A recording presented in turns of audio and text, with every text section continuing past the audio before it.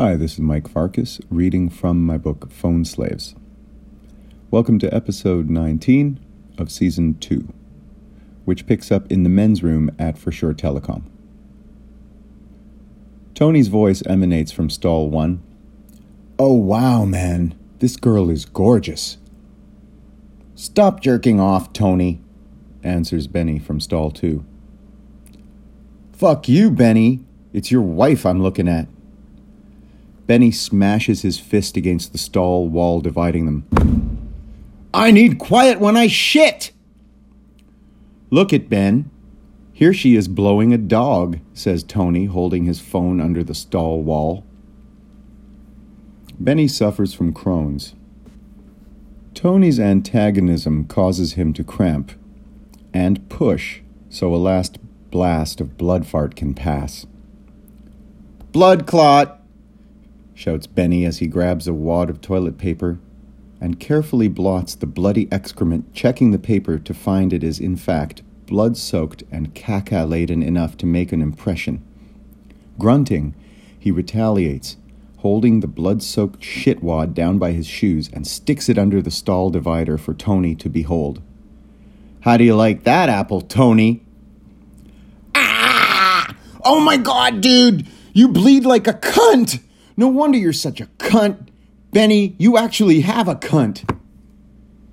"Suck my cunt, Tony," says Benny. "Where do I work?" asks Mook out loud. "Is that you, Mook?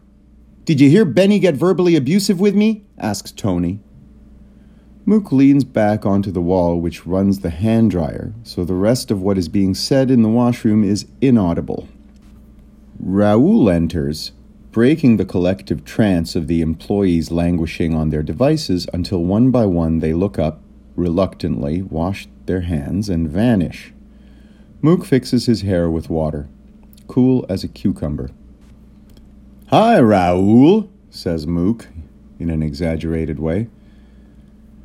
Normally, Mook would remain silent in the washroom, but to save Tony and Benny from whatever idiocy might ensue next between them, Mook says hello to Raoul as a signal. "Hey, Mook." Silence fills the room, stifling any further blood clot, dog-blowing escalation between Benny and Tony. Mook practices random acts of kindness like these any time he can.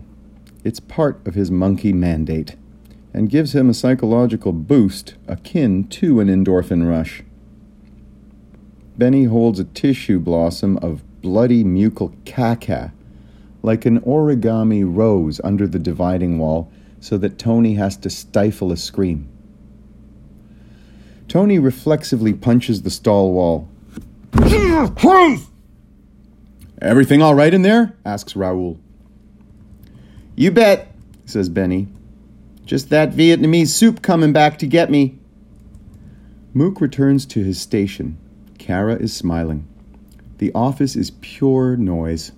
Delightful. "Devin called," says Kara. "Did you tell him we would have an update for him by noon?" "I did." "Well, is he happy?" "We only reached Ralph after 2 p.m. yesterday. He's already our customer, and we can't pay for the lead." "Well, did you tell him?" "No."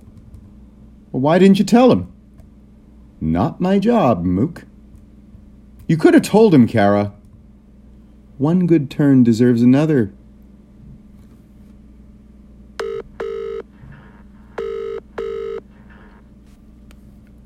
"Hey, Dev. I just got back to my desk, and I have some news from Kara." "All right." "So we did reach Ralph, but unfortunately he's already with us, so we can't actually bid." "So what does that mean?" "It means we can't pay for the lead." "Why? I did what you asked. You owe me $500. "I will try to get you at least $50 for your effort on this one. But Devin, it's a hazard of the trade that sometimes you'll stumble upon one of our customers." This ain't no trade." It's sales. What can I tell you? Well, you can go fuck yourself. That was fun, thinks Mook. I'll allow it. Cue the Los Lobos del Este Los Angeles. Ay, ay, ay, ay.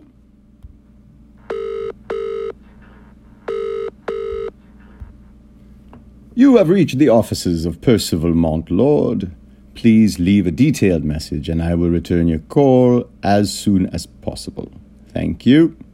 Boop. Mr. Montlord, Mookie here at For Sure on this fine Friday. Just touching base before the weekend. Let me know if there's any action. Ah, fuck, says Mook under his breath. Hot stuff, says Kara. Mook stares daggers. Why do they even pay you? To keep you in line, honey. Do me a favor. What's that? Go check if I'm in the bathroom.